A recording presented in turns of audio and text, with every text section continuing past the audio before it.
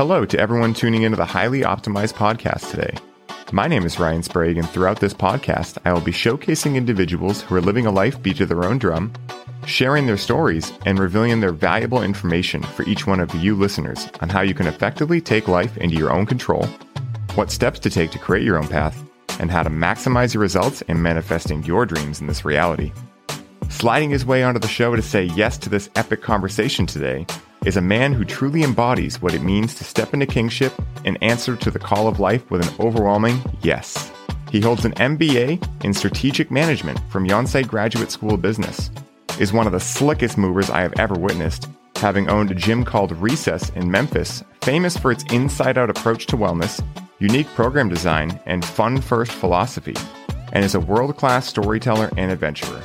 So without further ado, please help me in welcoming the man who has made it his life mission to surrender to the flow, say yes to his heart, and trust that the universe has always got his back.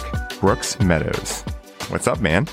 Ooh, will you do my intros everywhere I go? Bro, I got you, dude. Tahiti Lime's going to sponsor you. We already know this. It's the one and only sponsor I'm taking. Yeah, bro. Let's fucking go, dude. Man. Oh, LFG, Ryan. Dude, so LFG, baby. Great to be here, bro. Yeah, dude. I'm so stoked to have you on, man. And you know, it's so good to hear your voice and have the opportunity to riff with you one-on-one. Considering the level of epicness I've heard from merely the footnotes of your life story, I'd be honored if you could share with the listeners and me your journey, specifically any standout moments that have allowed you to become the man you are today, Mr. Brooks Meadows. Ooh-wee, Ryan. Thank you for the... it's hard... You're so good at doing the intro, man. It's dude. like the highlights really feel like you're doing it justice. But what I will say, the thing that's been foremost at my mind lately, and it is my decision to move to South Korea in 2009. That moment of like really choosing to leave my family beyond just a travel trip, where I'm gonna go become an expatriate, like an expat, essentially. Yeah.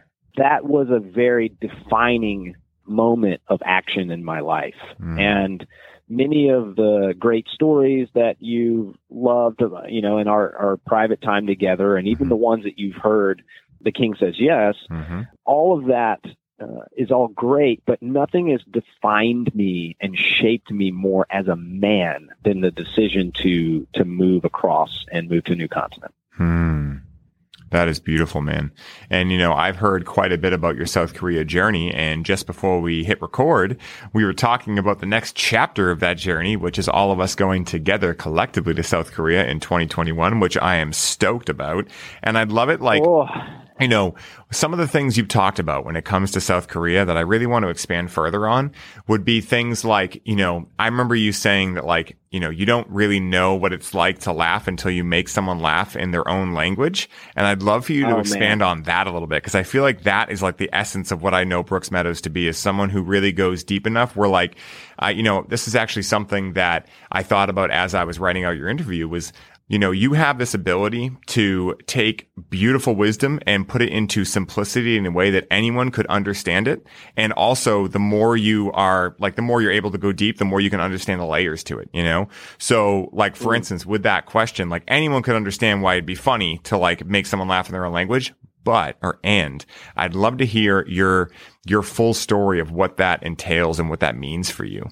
Sure, man. Well, let me start here. And that is, so I said the decision to move was a big one. I graduated. I studied at a university called Christian Brothers University in Memphis. I studied economics, and that's where I met my infamous friend Sam, who is my co-star, my co-pilot in the King Says Yes experience, where we go on a backpacking trip to Jamaica together. The first time I traveled out of the United States was to Spain. He was on that trip. And he was the person that inspired me to move to Korea in the first place. So I had done an internship with FedEx while I was in school. It pushed my graduation date back one semester, which seemed like a really good trade-off at the time, until you realize that the trade-off was pushing that semester back to when the financial crisis happened, the housing market started, the bubble started bursting, and in real time, all these companies stopped hiring people, and people with 10 years of work experience were applying for unpaid internships. I mean, it was just it was a tough time. Yeah. But Sam, being the worldly person he encouraged me to move to Korea. oh, you can teach English, you can go travel, you save some money, all these things. And so that was the carrot that got me out there. And so what I decided to do after I moved there was to learn as much as I possibly could. That included language, that included culture, like choosing to put yourself in situations that are very against your norm. And what you learn about language when you start studying it is that a lot of words don't transfer well. It's like you don't translate well, I should say. You can, to your best of your ability, try to explain what a word means, but unless you have the cultural context for that word, then it doesn't really mean anything. So what I mean by a good common example would be in the West, we tend to take a very individualistic approach. So our perspective is centered around the I. But in a lot of Eastern communities, the collective consciousness takes the center. So the we is the perspective that you take on. Where do you fit in the we? And so there is a word for that in Korean, and it's nunchi. And what nunchi means essentially is to see the situation and to know how to be. So if I'm in a group of, let's just make it really simple. If I'm in a group of 4 people, and we're sitting down at a dinner table, and I am the youngest at the table. Nunchi soyo, if I have nunchi, then I know that my role at the table is to serve the other people because I'm the youngest. That's just nunchi soyo. I just know that that's what my role is. Whereas in the West, we don't really think about it in that sense. I'm sitting at the table, you're sitting at the table. I have an opportunity to be polite.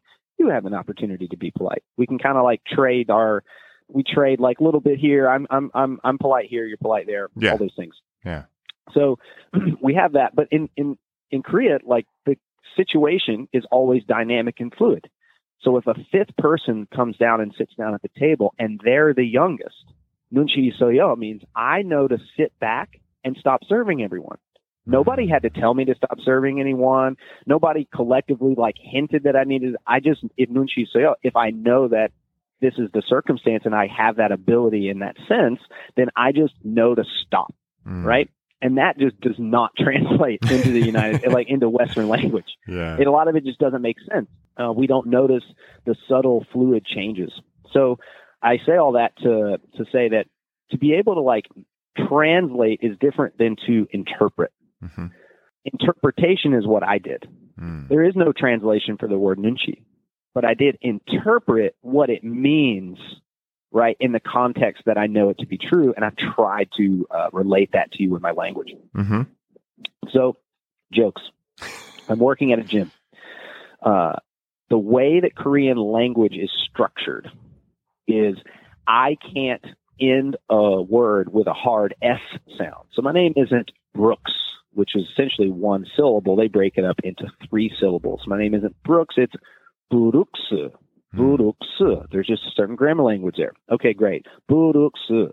Other thing you have to understand is that in Korean, they'll adopt a lot of English words, but they'll just say it with a Korean accent. Okay, so it's not a barista, it's a barista. Right? Barista. Okay, cool. So it's just like that's just the way that the language is set up. You just can't break the rules. That is the way the language is set up. Okay, great. So I used to work at a gym called Reebok CrossFit Sentinel 1, and we had 450 members. We had a full coaching staff, like 8 or 9 people. We had a full administrative staff, an AM staff, a PM staff, you name it. And so just to be an admin at our gym, you had to be at least bilingual. You had to speak Korean and English. Coaches, you can get away with speaking English only at this gym, but if you were an admin, you had to be able to speak both. Let's just talk about that for a second. How many gym admins do you know that are multilingual as a requirement? I can count them all on one hand with no fingers up, put it that way. So I even just think that as a Westerner, especially as an American, when you speak English, we just take for granted how varied and cultured so many other people are around the world. And to me, part of the motivation for the trip that I'm going to host in 2021 is exposing people to these things as a form of personal development, as a form of personal reflection. So we'll talk about that more in a second, but there's Cindy. Cindy is the admin's name. She speaks her English is really high competency, but there's a certain level of competency where you can like make a joke in another language and it really land. And so every day Cindy would, God bless her, she would see me make my French press every day. Mail in Korean. Mail is every day. Mail. I would make it every day before I coached. And she watched this happen for months. And it finally hit her that my name was 3 syllables, and so was the word for what I was doing. And so my name isn't Brooks. It is now Barista Brooks. And she howled laughing, like uncontrollable laughter that at the time I didn't fully get. I was like, funny, right? Like, Barista Brooks, ha ha ha. But for her, it was such a massive breakthrough. It's because she like had this click in her language that was at a visceral level. She was like, I am understanding this language more fully. And to me, it was like a huge personal development breakthrough moment for her to be able to make that connection and make that joke in real time and in a way that made other people laugh too. And I just love that story about there's so much wrapped up into that story besides just language. You know, there's personal development, there's competency and like what we expect and experience as the norm in the States versus what's the norm in other places. And I loved Korea so much because I learned more about not just myself, but like I learned so much about the world in that experience, like choosing to move into a completely different type of community and a completely different type of culture. Not to mention the fact that they're like the leading edge of first world when it comes to technology. So you can go and visit a temple that's several thousands of years old, and then you turn a couple of corners and you're looking at the second largest LCD flat screen in the world on the side of like a massive building, you know, and all of this cohabitates in a small area. And so, that's help me transition here. Yeah, no, that's perfect, man. Like, you know, I've heard a lot of that story before, and I hadn't heard the part, like, it was great having it all together because, you know, something you mentioned that was really interesting there is the fact that you can go to like a 7,000 year or several thousand year old temple. And in the US, you know, we really don't have that, you know, we're much more of like a newer colony. Well, at least, you know, the America we know. And so it's interesting, like, what were some of the main differences you saw between the people that grew up in obviously Korea and like the people that, you know, that grew up in America? Were there any like standout differences that you noticed and like, you know, became aware of when you were over there? I mean, the first thing that sticks out is, like I said, we talked about nunchi, like just this inner sense of knowing how to be. When you see Americans travel, they stick out like a sore thumb. I stuck out like a sore thumb. Yeah. I was loud. I didn't try. I mean, I tried. Okay, I tried, but there's just some like quality like that is just present when you see Americans traveling for the first couple of times when they don't know anything. It's just like they just stick out so much. So first of all, that was something that I noticed immediately. It was like it didn't take me very long, like 3 to 6 months, and then especially after a year of living there. After a year of living there, it was like you could tell the freshies like real quick and easy. You know, you could tell people that hadn't been there very long because they just had no awareness of how they were fitting into the group. Especially if you put that group in a larger setting, like you put a table of fresh, you know, immigrant Americans in Korea at a table that's surrounded in like a larger restaurant. We're just different, and that difference not bad. It's just like you just don't realize how different you are until you and you also realize that not as many people care about the States as you think. Dude, you know, like they don't pay us much mind. You know. And so that was a big like shock. Like what? Like people don't care as much about our stuff. Like that's really crazy. Another thing is respect for elder. Like just so much respect, so much more respect for elder, you know, and another is like sense of history, you know, you consider the history. They consider the history of things. They're more respectful of the history. I would say another is, there's pros and cons to every culture, and to compare, say, like, emphasis on education. Okay, so like Korea's, notoriously scores towards the top of every possible competency every year. And you've seen, because of that, like a rise in their ability to compete on a global market, man. 60 years ago, 70 years ago, bro, they were a third world country. They were decimated after the Korean War. Yeah. There were no infrastructure, no natural resources to build on. They had there's just some amazing stories from these early recovery days post-Korean War that are like, Korea is a true economic miracle to have gone from where they were to where they are now in just one generation of people, Ryan. That's barely one person ago. And, it's really wild to see that, how hard they had to work to get there. The ingenuity and the creativity that actually had the creativity of its own kind. Yeah. They weren't necessarily like innovators when they weren't making the iPhone, but once certain things were figured out, their ability to refine, process, and do it over and over again very efficiently is like unbelievable, man. Truly unbelievable. So the fact that they have built these massive modern tech companies and car companies, and they have one of the largest shipbuilding industries in the world.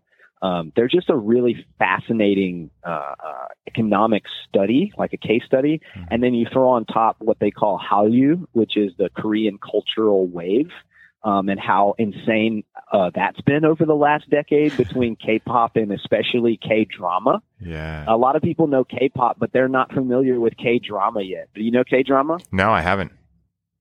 Okay, so you know telenovela, right? Like telenovelas are like the Spanish soap operas. Yep. And telenovelas are notorious for being dramatic. It's like, yeah, of course, soap operas are dramatic in the States, you know, but like telenovelas is like super dramatic, Put that telenovela drama and you crank it up by a couple of exponents, and now you're starting to touch how dramatic K-drama is, bro. Wow. It is so dramatic, dude. There are some K-dramas where there's literally someone crying in every scene. You're like, hey man, life doesn't have to be this serious. But it's like K-drama. Yeah, like hyper emphasis on the drama. Yeah. But dude, they took over Latin America. Oh my God, Latin America population loves K-drama, man. Wow. They love it. So it's actually been huge in Latin America, South America, K-drama for a while.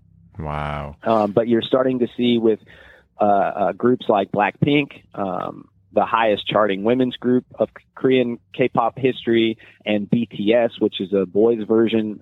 They got like 7 or 8 guys in that group. Now, like K-pop, they have like groups that are like 12 deep. There's just like too many. It's like, I forgot he was in the band. Yeah, dead serious. I'm dead serious. It's like, how you couldn't keep up with all of them. And I'm learning they're not actually meant for you to keep up with all the members. It's just meant for the audience to find the one member that they'll hold on to and keep coming for. Yeah. You know what I'm saying? Yeah. So, like Korean pop is just like, dude, okay, there's Korean pop. Korean breakdancers are now some of the best breakdancers in the world. Like anything that can be done technically and refined, their style of learning allows for them to get very good at things very quickly because they just do rep after rep after rep after rep. Wow, dude. The Blackpink girls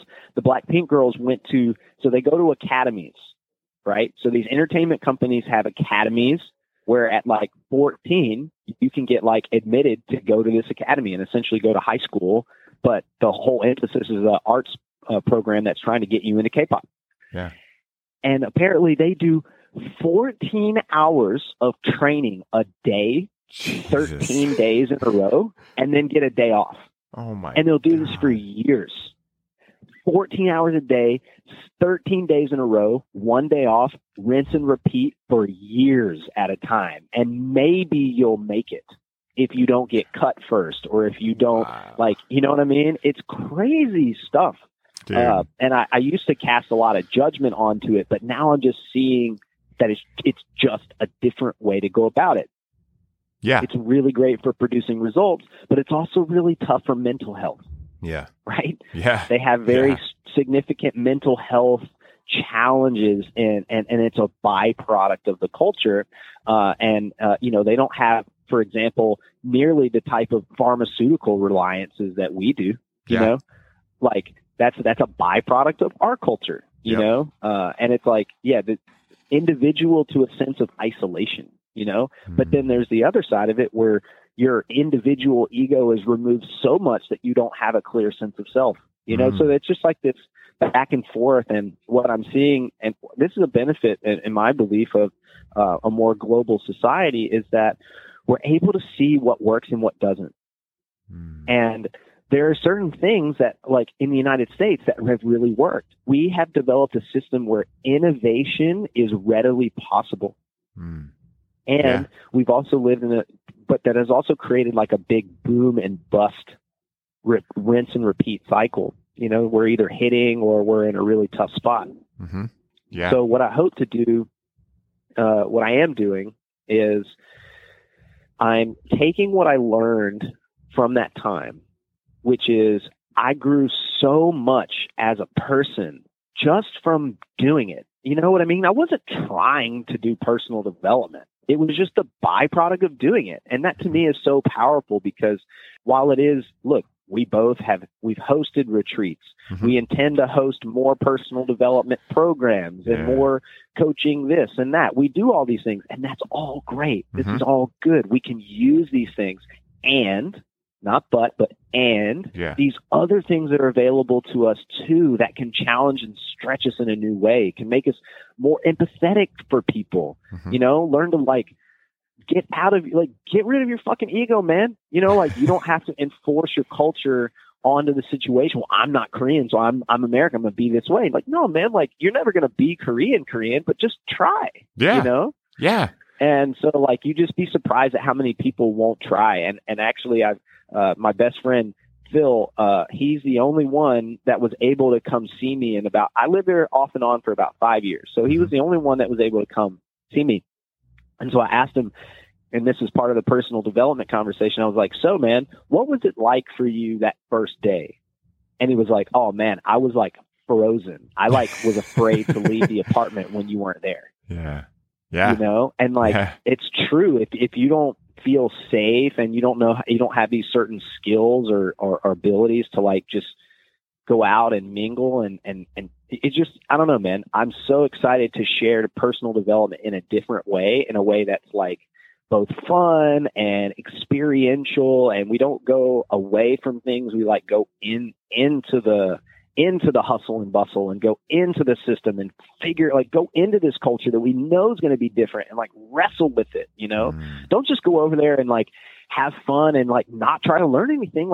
Go try to say hello to someone and introduce yourself in another language. And you know what? They might laugh, and they're laughing because they're not laughing at you. They're they love it. You know, they really think about it. Ryan, you've lived on this planet long enough.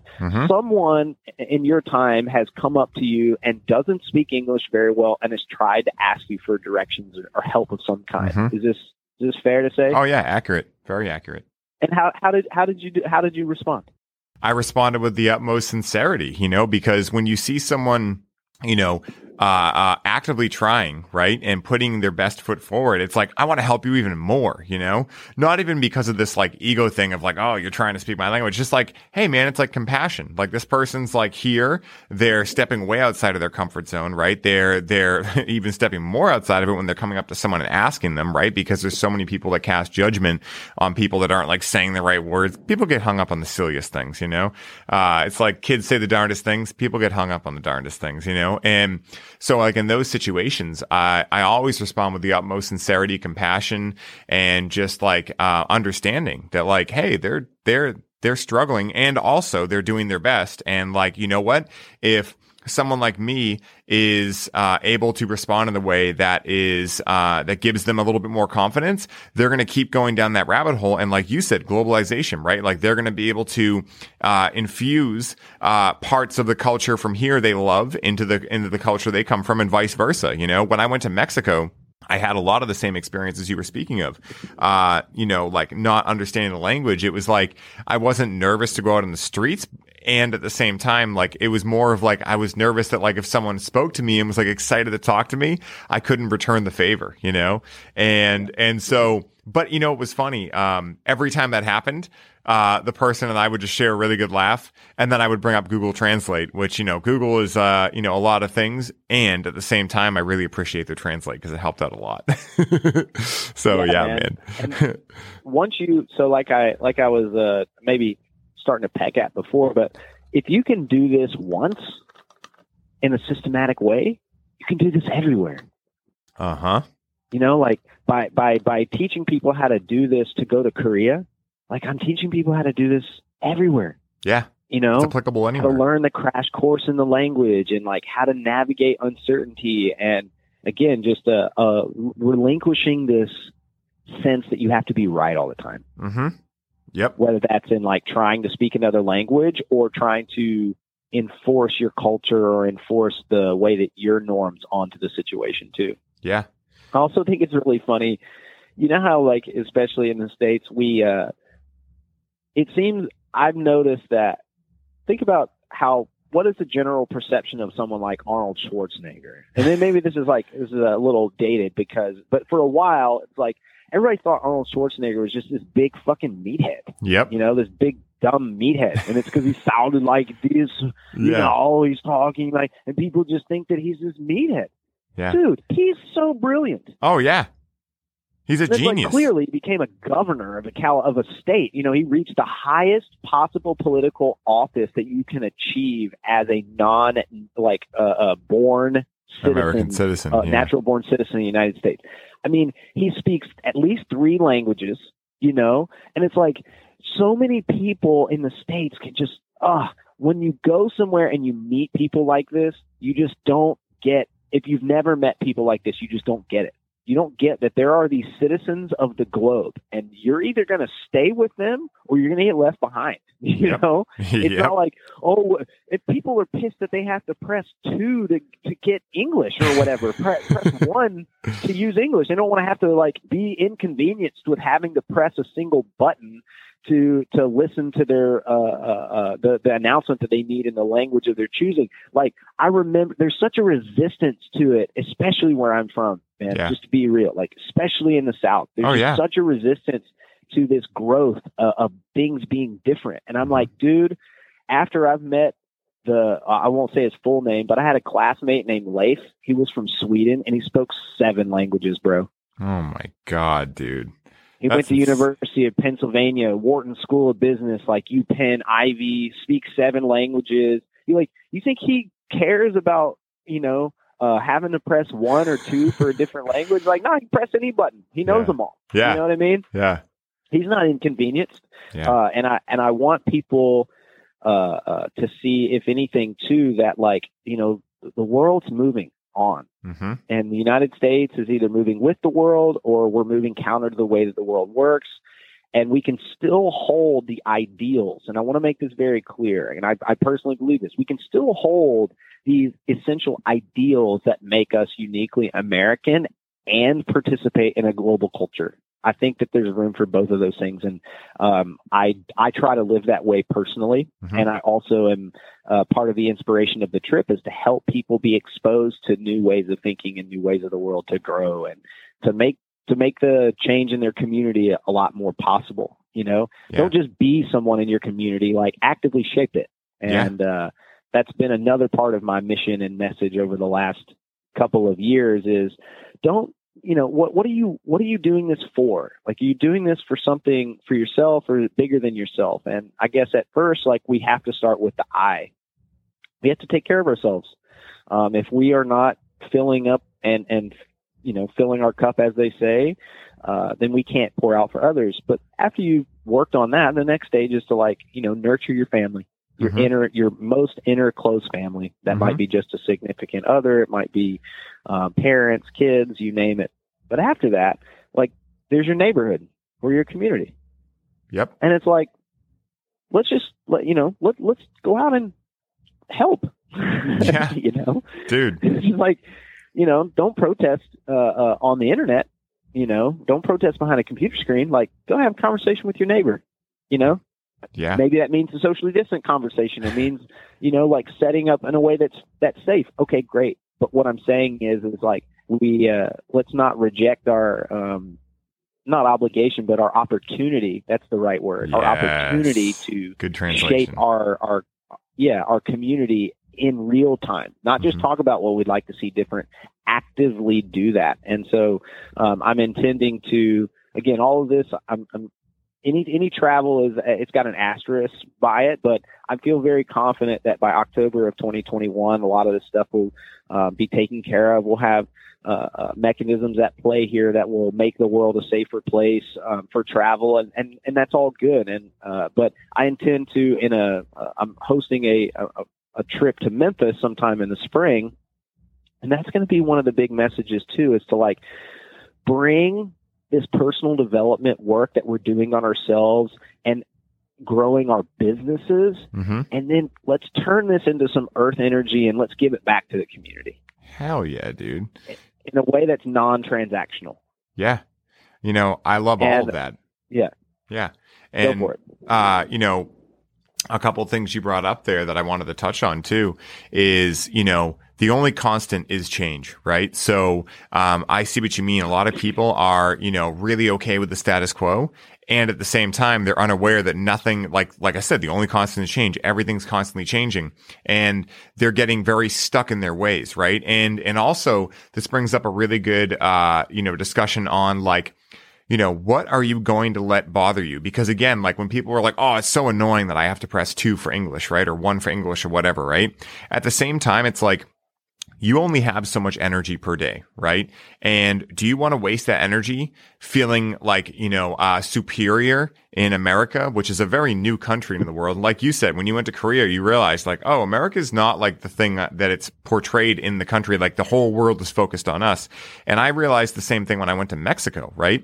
I go to Mexico, of course, like growing up in the States, hearing all the things about Mexico, it was incredible down there. Yeah, people don't have much. And you know what? They're insanely happy. You know why? Because they understand the value of connection. They understand the value of having their family there every night. They understand the value of working together, co-creating magic, right? They understand like, loving the land, right? And like really being grateful for everything around them.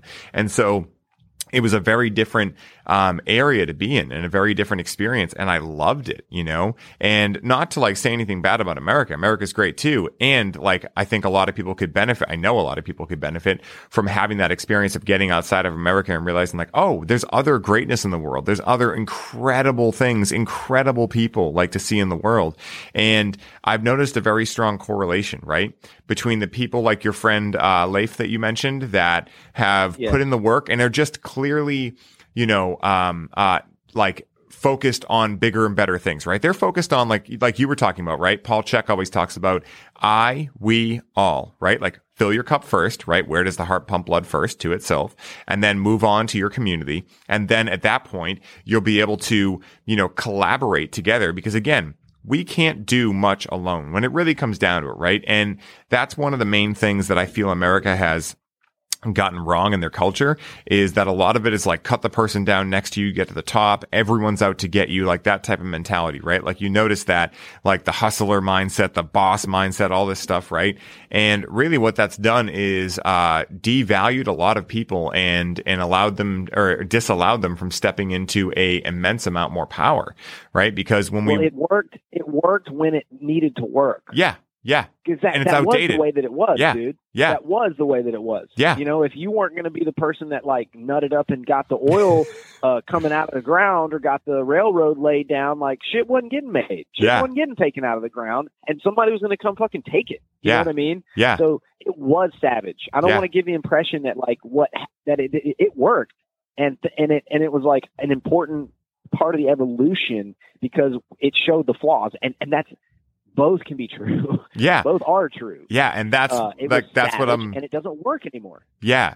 And that's like what I'm saying is, like it's outdated. Exactly. Like, I want to also recognize that it definitely did work. It definitely had its time. And I feel like, it's almost like, God, my love language is analogy. So you know me, Brooks. I'm always trying to find an analogy, but I don't even need an analogy for this one. It's just like, you get comfy with something, right? Think about it this way, right? Like, a lot of people like, we'll talk about nutrition, right? They might love Oreos, right? And, they're like loving Oreos. They're like, oh, favorite thing, get home at the end of the night, eat some Oreos. And then they start to get healthier, right? And they're like, these Oreos are holding me back, right? And the more they hold on to the Oreos, the less they're going to be able to get their new goal of being healthy, right? So America's at that stage now, right? Where we're refusing to give up the Oreos, but we know we need to give up the Oreos, Yes, I did an analogy. Yes. Well, I don't know if I think this is like a parable, but I'm going to share it because it came to the forefront of my mind. Please. About the American businessman and the Mexican fisherman. Have you heard this? I think I have, but please say it, because I would love to hear it All again, right. and I would love to share it with the listeners. So, an American businessman who has worked his whole life building up his company takes off and he needs a break, and he goes to Mexico, and he retires down in Mexico, and he meets a fisherman, and so he becomes friends with this fisherman, and the fisherman takes him out on the boat, and they would just go hang out on the boat. And the American businessman was like, man, you're a really good fisherman. What you should do is you should try to start your own fishing company. And the guy was like, okay, well, like, how would I do that?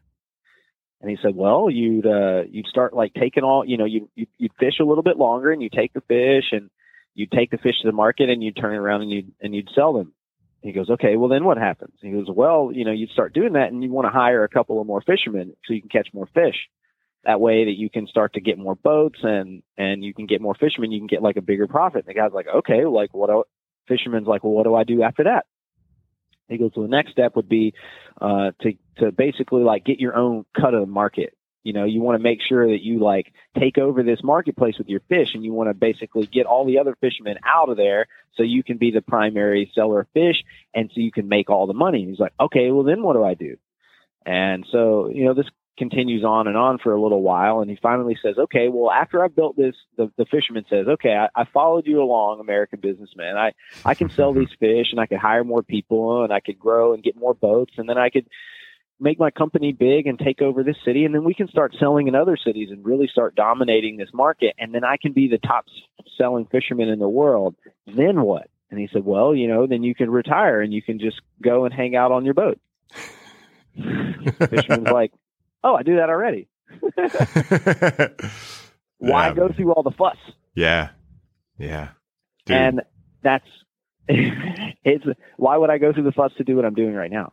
Yeah. And that's the difference in the belief that you're describing of we've told this particular story about the way that Mexico is, and then we go down to Mexico and we see like this different experience and a different vibe than what we had originally been told. And you're kind of like, well, what is that? Mm-hmm. And it's like that is to me it's like they literally live in a country that is more abundant, when it comes to growth and being able to get plants and vegetation year round and all of those things. So it's like, it's just,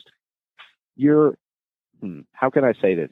You are a product of your culture and your language, mm-hmm. right? So your geography even impacts your culture.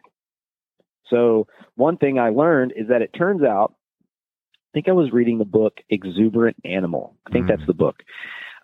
And he makes a point that if you look at all of the geography of the monotheistic religions, the main big three being the Christianity, Judaism, and Islam, mm-hmm. all of the monotheist cultures are in deserts. But if you look at a lot of the polytheistic, the multi-god cultures, most of them in the jungle with lots of vegetation. Wow. So it's like the desert, it's like, yes, no, daytime, nighttime, fucking hot, fucking cult. It's like God is he's a judgmental God. He'll cut you down real quick. The elements will cut you down real quick.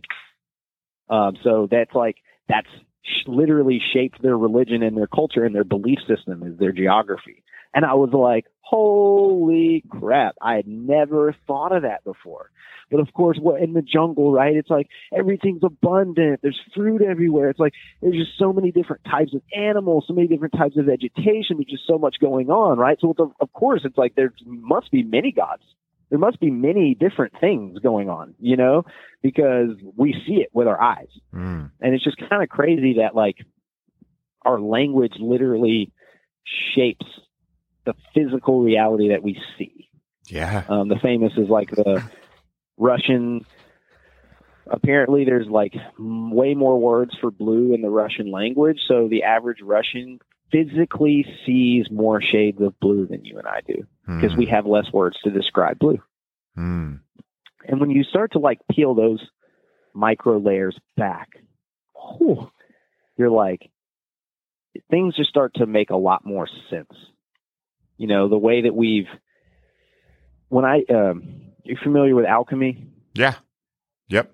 So alchemy, let's just say for a second that the alchemists and people of all generations, they were a lot smarter than just like low-hanging fruit of possible meanings. Okay? Let's just start with the assumption that they're really clever too. Yeah. When they talk about changing elements or turning one thing into another, were they always meaning literally? And I think no. I agree. I think it's like this. The earth element is like material. The water element, emotions. The fire element, spirit. The air element, the mind. Right? So I can be an alchemist just by definition, by taking something that's in my mind, it's in the air element, and turning it into a product, into the earth element. I've then become an alchemist. Not in the way that I turned lead into gold, but in the way that turned energy from one thing to another. And lately, I caught myself living so much in the air element, expecting so much from the air element. And as so many of us do. Yeah, I was expecting air to turn to earth on its own. You follow me? Oh yeah, I'm following you. So we have I've been thinking about this lately, Ryan, and you're the right person to talk to about this. Yes, because we love playing in our minds, and I've been thinking about it like tickling your dick. Yep. It's like a lot of mental masturbation. Yeah. Yeah. And here's the thing. We don't have to assign value or judgment to mental masturbation. We're just going to call it for what it is. Yep. When it really comes down to it, if you're asking why things are as they are, you're really just wanting to tickle your mental pickle. Tickle that mental pickle. Tickle that mental pickle. You heard it here first, folks. Yeah. The king says yes, and tickle your mental pickle. Yeah, I'm a recovering mental pickle tickler. We'd like to welcome Brooks today. He's a recovering, mental pickle tickler. Hi, Brooks. That's a tongue twister. Say that 10 times fast, bro. I dare you. Hi, double dog dare you. Yeah. I'm Brooks, and I'm here because I'm a recovering mental pickle tickler. Okay, so what I've committed to is bringing things into the earth element more. And that is just like talking about what is, what actually is, not what do we want it to be, not just what is it. Yeah. And like a lot of personal development lives in the spiritual air, in the air, and it's good. Like it needs, if you can't imagine it, it's hard to live into it, right? You really can't step into a vision or version of yourself that you can't imagine. But you can't create it by imagining it. Yep. You can imagine it, and then you can do it. And that's going to come in phases. maybe you'll get lucky and you'll have a moment where you kind of like skip some of the steps first couple of tries. Mm-hmm. You know what I mean? Mm-hmm. Where you can say, to use lack of a better word, manifest your goal quicker than some other people. Because sometimes you just like tune into the matrix just the right way and weird things happen. It's like the law of miracles, you know? Yeah. There is the random that does occur, Mm-hmm. you know, and I have some interesting of those stories from the road trip. But what I've committed to myself is really bringing the earth element more prevalent into my life. And I'm going to do that in my coaching. I used to really want to be kind and nurturing to my clients. Mm-hmm. And dude, oh my God, Ryan. Sorry, I'm going for it. Go for it, bro. I was talking to my wife the other day, and she had a story come up.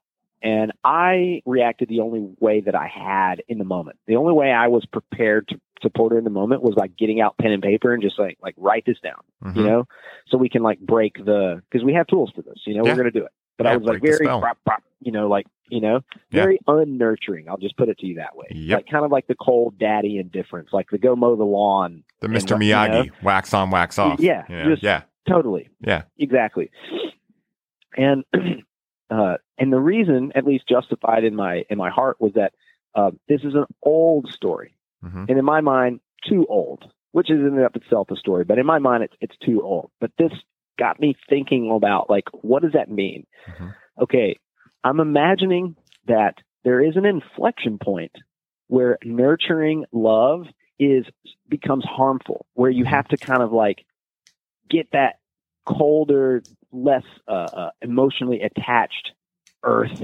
What is the energy, you know? And I feel like I'm falling back into that without dogma. You know, I'm not doing it because like my dad told me to do it, or the school told me to do it, or the government told me to do it. You know, I'm doing it because I'm now seeing it to be the best way that I can serve people right now. Yep. Because when it comes to habit change, you know, me being like, oh, tell me about how long this has been going on and this and that, like it helps to a degree, but at the same time, it's like, hey, the reason that you are having weight issues is because you can't stop putting food in your mouth. Yep. You know, like that's what's real. Yep. You know, it's not anything else is us tickling our mental pickle. Mm-hmm. You know, well, why? Why are you this way? And it's like, listen, I'm not saying there's no value in understanding why. I'm just also saying it can be a trap.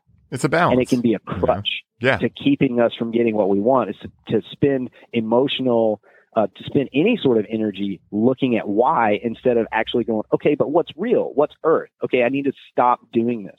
Okay, if I need to stop doing this, I can't have it around me, right? If I'm putting it in my mouth, then I'm somehow putting myself in a situation where I'm around those things, you know? Yep. Does that mean I'm buying it? Does that mean I'm going to my friend's house because I know that they're going to have some? Like, what is the behavior? And then you go, okay, don't do that. Mm-hmm. You know, there is no other way, right? Yeah, it's true. I can't wish it away. I don't mean this to be coarse. I'm just saying there's literally no other way than stopping doing it, right? Yeah. You're either doing it or you're not. Yeah. It's like, so that's the only way. So anything beyond fixing what is the earth, like then anything else is just like extraneous effort that we're putting into it. But again, the question goes back to when is nurturing the right path and when is the cold, distant response the right one. And here's what came up. Okay, is how old is the story? I think about nurturing. What is like the most nurturing thing that a human could do for another human? In my mind, it's a mother breastfeeding. Is there anything more nurturing than a mother breastfeeding? Like, it's just so natural. I mean, I'm saying this in awe. It's like, how incredible is it that human beings, women, can not only form a baby into completion and birth it into this realm, but they also produce the nutrition that feeds said baby for as long as they pretty much want to do it. You know? That's incredible. Yeah. Yeah. But when I see a 6-year-old British kid breastfeeding and reading Harry Potter. I mean, 6 is too old for titty. Yeah. In that It's way, way anyway, too you know, old for yeah. titty. Too old for That's mom's what I'm- titties.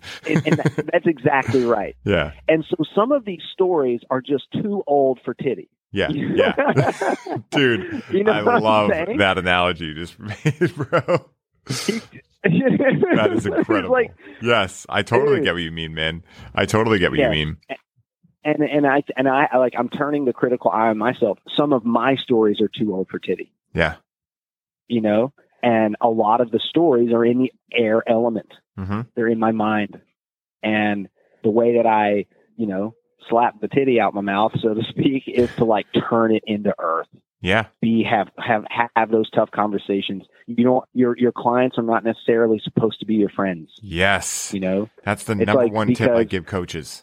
They're not supposed to be your Dude. friends, not necessarily. They're not there to be your friend. You're doing them a disservice if they're paying you and you're just telling them what they want to hear. That's not why they're there. that's exactly right. Yeah. That's exactly right.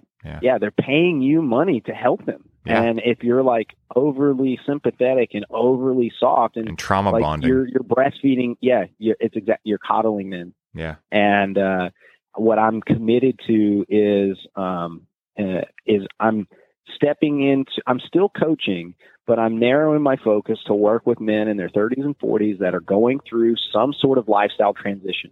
You're either having a health challenge that is just kind of new and unexpected. Maybe it's an injury. Maybe you've been training for a really long time and now you're just burnt out, but you have no other winning formulas. You do not know how to change your lifestyle. Mm-hmm. Another is like you're have a child on the way, or you know you have one coming. Or you just like you've made this shift and you're just unsure how to re-strategize winning formulas in your life. Like that's who I'm going to work with. Yeah. And what those men need is not me going, let's talk about your dinner table. You know, personally, these guys Yeah. don't need to know about their inner child and their this and their that, because anything that I'm doing like that is just tickling the mental pickle. Yep. Unless it's an actual hindrance, you know, but I'm going to talk to them about like, hey, you want this, so stop doing this. And Yeah. stop doing this and add this. And if you're not willing to add that glass of water first thing in the morning, and you want to get to the workouts, then you're not ready for change. Yep. You know, and just Exactly. telling them that. And it's like, dude, stop drinking alcohol. Like, Yeah. just stop. you Yeah. know, don't talk to me about your workout program until you're not drinking every day, Mm-hmm. or even 3 days a week. Accountability. You know, until you're It's the most until important you're thing. drinking enough water, until you're going on that 20-minute walk, until you're having in-depth conversations with your partner or with the people in your life. Until you're doing these things, you're not ready for that change. Yeah. And I want you to be, but you won't be until you are. So when you are ready to hit this criteria, you can come find me. You know, Yeah. Yeah. and it's not because it's not because I don't like you. It's because I do. You know, Yeah. it's because I care about you. Yeah. And it's Because also that's like, what you need. I would say also it's because like you understand what their potential is and you're like, I'm not willing to keep you at this. I'm not willing to coddle you and tell you that like, oh yeah, like, you know, you don't need to do these things to get better. You can just dance around it and maybe this week drink less beers. You know, it's like, no, I see your potential. If you're not willing to step into it, then let me know when you are, period. You know, and it Totally. sounds harsh, but really accountability is the most empowering thing you can do for someone, because when that person realizes like, oh shit, I just literally put down the beer and I don't pick one up again. And they're like, what else can I do in my life? And then from there, I mean, that's when you see massive changes happen in people's lives. I know that's what happened for me. And I imagine that's what happened for you at some point, where you realize like, oh wait, everything I'm doing is just a story and I can just choose to let that story go and accept accountability for my actions, and life expands rapidly for me. Yeah, and it's happened and is happening. Yeah. me. Yeah. Yeah. You know, so Yeah. it's not like a in the past type of deal. It's like, Yeah. what else is next? For me, man, dude, this is the first year I've gone through a holiday without hurting myself with food. Yeah. First time, Yeah. you know, and it was like, don't eat more. Yeah. That was it. Yep. Don't eat more. Yep. Get a smaller plate and eat less, Yep. you know? Whereas before it was like, oh yeah, but it's like, yeah, but it's the holiday and you only get this food once a year and you always keep it sacred. You can have what you want. It's like none of that. Like just stop eating food. You know, that was, Yeah. but again, like, so in one area of my life, it's like I figured that out 15 years ago. Like when it came to exercise, right? It was like all this nonsense, like talking myself out of exercise. I just like stopped listening to that shit. Yep. 15 years ago. So now I didn't say I listen to my body. I give it the appropriate amount of exercise, the appropriate type of attention. But whether or not to give it attention is no longer like a conversation. It stopped being a conversation 15 years ago. But with my food, it's now I'm now ready for change in that area. Because I had old story. And you know what? Those stories were way too old for Titty, Ryan. Yep. Way too old. So this is the year that I got to parent myself in that way. And, that's really what we're doing is reparenting our own selves. Yeah, man. That's perfectly said right there. It brings up one of the things I wanted to chat with you quickly about too, which was, for you, saying yes to your heart, right? Which is really what you're doing there, like in my mind, right? Because I know when I'm finally ready to like say, okay, get off the titty, like it's really saying yes to my heart. It's what my heart's been saying all along. Like, hey, you're eating too much food, or hey, this, but your mind is going to get in the way and be like, yeah, well, it's only once a year, et cetera, yada, yada, yada, right? So for you, saying yes to your heart is a way of life, as you so beautifully tell in the tale of The King Says Yes. And without ruining that story for those who have yet to experience it, how did you first learn to surrender to the flow of life? And what tips might you have for someone just embarking on that journey of self-exploration? To keep it very closely in line with the conversation that we are already having. Yeah. The only way to live in the flow of life is to live in the flow of life. That's the only way to do it.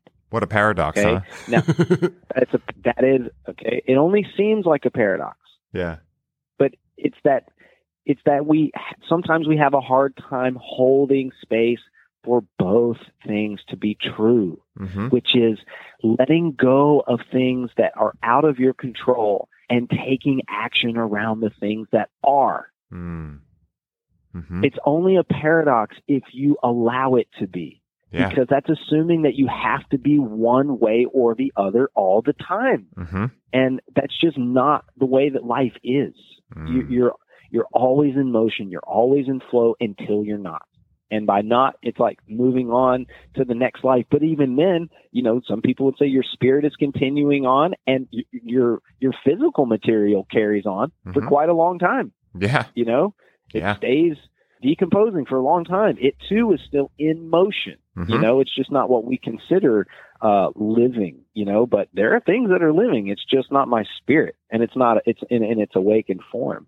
So, to live in the flow of life, to me, is a consistent set of choices. You're in a constant stream of now choices. Do I stay on this phone call or on this podcast with Ryan? Do I have this conversation with my partner? Do I put this food in my mouth? Do I go and do my exercise? You're in a living stream of now choices. You are what you choose. Doesn't mean that what you've chosen is right or wrong. It just means that you are what you're choosing. And then the rest is people's interpretation and your interpretation of those choices. Yeah. That's it. And you can create the story or let go of it. It's completely up to you. But what's actually happening is that you're being presented with sets of choices in the now all the time, and you're choosing consciously and unconsciously all the time. And you are what your actions are. What does it mean to live in the flow of life? To me, it's letting go of there's an idea of that you made a right decision or a wrong decision. You made a decision. Yeah. Now what? Yeah. You made a decision. Now what? You made a decision. Now what? That's it. That is the flow of life. You made a decision. Now what? It's my things favorite. Things are happening. Yeah. Yeah, things are happening. And you think, that's it. Things are happening. And the acceptance or awareness that things are happening. And that all you can do at any given point is make a decision in this moment. That's what's actually happening. It's funny because my favorite quote of all time is nothing is good or bad, but thinking makes it so. And, it's so true. It's a Shakespeare quote, and it's so true because at any moment in time, you're making choices, and it's your story about whether or not they're bad or good that creates that, that discourse within you, right? That allows you to slip out of that flow. And I love how you put that you're just making choices at every point in time. And, it's how you think about those choices that really allows you to, in my mind, this is how I'm seeing it, because from my own experience, it's those choices that you're making and how you're viewing them, that's allowing you to either think that you're going with the flow or against the flow, right? Whereas if you just surrender to the flow of life and you just accept that hey, you know what? Maybe my mind and my personal preferences are not the best way to lead me through life. Magic happens as soon as that happens in my life. And, the book, The Surrender Experiment, really documents what can happen when you fully surrender to the flow of life. And I believe it was, Wayne Dyer. It's a quote that Paul Chek says all the time, but it's, if you don't like your situation, look at what you're choosing unconsciously, because so much of our life is unconscious, right? And so when we're not aware of what we're choosing, right, we're doing it unconsciously. For instance, like that food thing you were talking about, right? It's just realizing oh, I just don't put as much food on my plate and I don't feel that disgust after I eat. Boom. I was just unconsciously being I wish I could, feel less disgust at the end of a meal, as you're piling more food on, and it's a lot of these things become patterns and programs, right? And they're malware, right? And so what do you do with a computer with malware? You just take the malware off and you reinstall a program that works, right? So of course it takes repetition, but just that moment of saying hey, I have malware. Hey, I just put less food on my plate and now I feel better. Boom. That's a huge revelation, for me, for you, for anyone, I think our buddy Ben Joy Walker was when is now going to be a good time? Dude.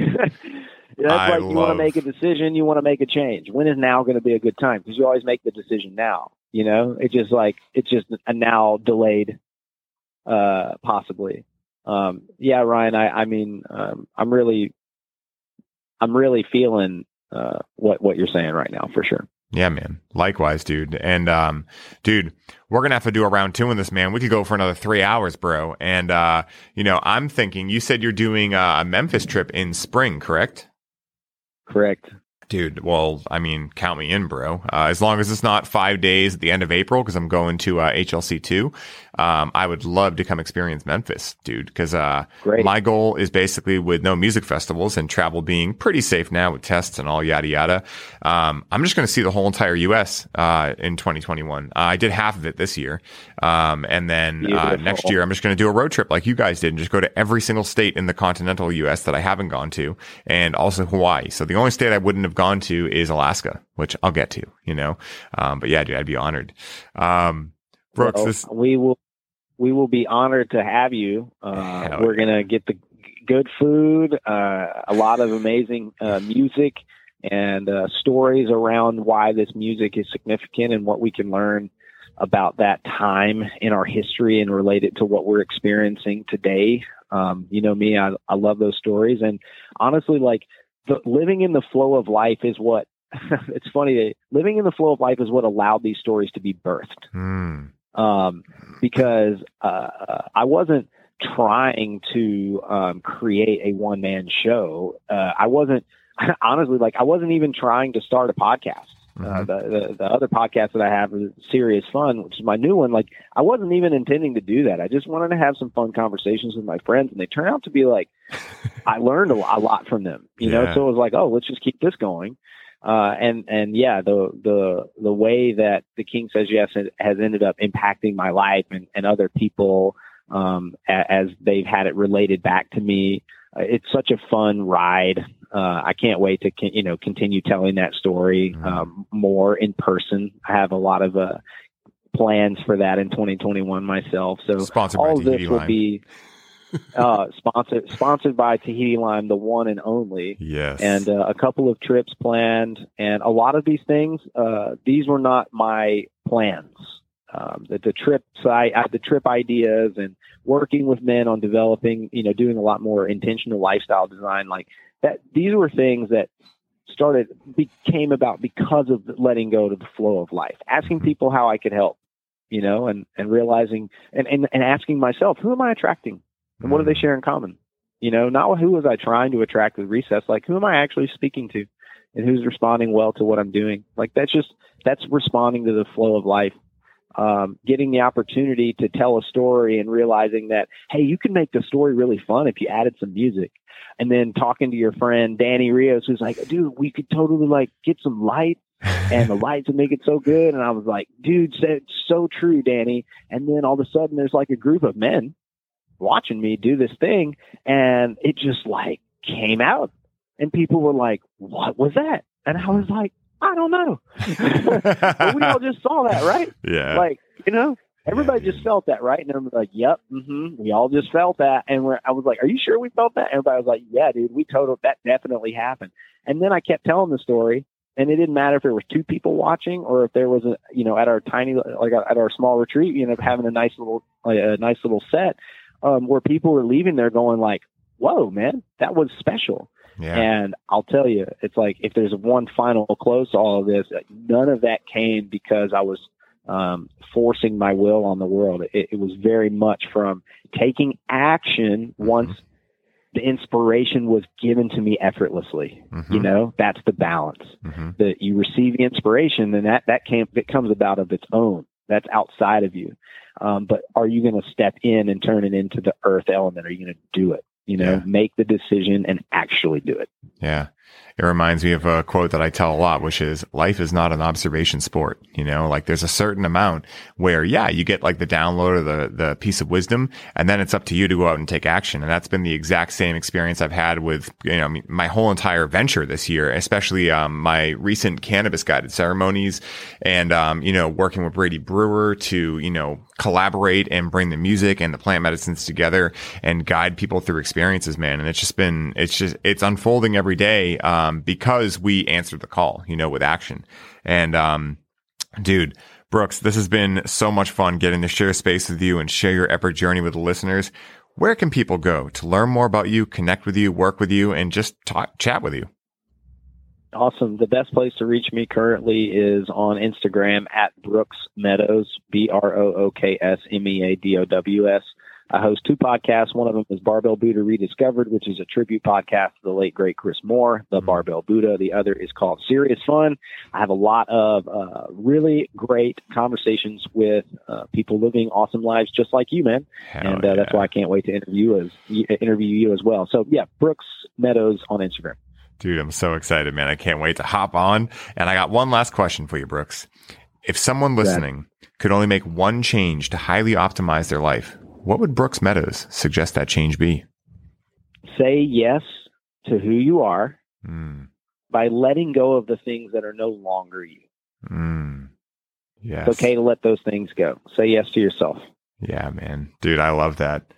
Guys, after that conversation, I feel you can all see why Brooks is one of my all-time favorite humans. His way of crafting stories that leave you hanging on the edge of your seat, coupled by his ability to dose you with incredible amounts of wisdom that never feel overwhelming or hard to understand, are just 2 of the many superpowers he holds within him. From the first moment I met Brooks, I could feel the positive energy radiating from him. And watching him step more and more into his power and continue saying yes to the call of life has been a huge inspiration in allowing me to find the courage to do the same thing. Speaking of saying yes, hearing just how much as of late this podcast has been giving you guys, the listeners, the necessary push to step outside of your comfort zones and into the lives you've always dreamed of, gives me a feeling of fulfillment and love that I could never put into words. My goal and mission with this company is to help as many people as possible rediscover their true nature, step into their unique powers, and pave their own paths in life. And by you guys continuing to share the podcast with your friends and family and leave reviews on iTunes, we can continue to grow this co-creation of magic further and further together. Brooks, thank you so much again for hopping on and sharing your time with us today. And until next time, brother, journey well, be well, love and light over your way. Namaste.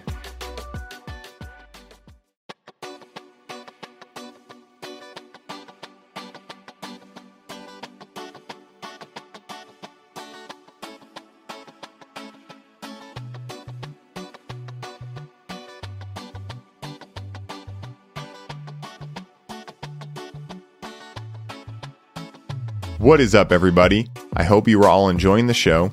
and I wanted to stop by real quick and share a little bit about our latest podcast sponsor, Freedom Builders. Now, Freedom Builders are a team of graphic designers, website creators, videographers, social media marketing experts, and coaches that build out your custom online business from A to Z. This is a done-for-you service, which means they do the work for you while you get to put your focus back on what you love most, which is coaching your clients and bringing in sales. Now, as a former online fitness coach, Mike knows where your struggle points are and exactly how to help you overcome them. This is why he created Freedom Builders, so that you can scale your business while protecting your time and your energy. Now, you guys know that delegation is a business superpower, and you can activate this superpower today by scheduling a complimentary call with Mike at freedombuilders.com so you can start building the freedom that allows you to take your business to the next level. Alex and I recently connected with Freedom Builders for our Connect with Cannabis build-out, and we could not have been happier with the results. With Mike and his team, they were able to go through an outline and create a personalized program for our experience, develop our brand identity, build and design a custom branded web page, professionally edit our program video content, custom design all of our slide presentations, automate our email marketing sequences, create a seamless payment system for our offer, design unique infographics for our social media content, and guide us through our proven launch blueprint to generate organic leads through our social media. So if you're a coach, facilitator, or healer listening to this ad right now, and you are looking to put freedom back into your life, once again, go to freedombuilders.com and book your complimentary call today. I hope you all enjoy the rest of the show, and I'm wishing you the best day ever.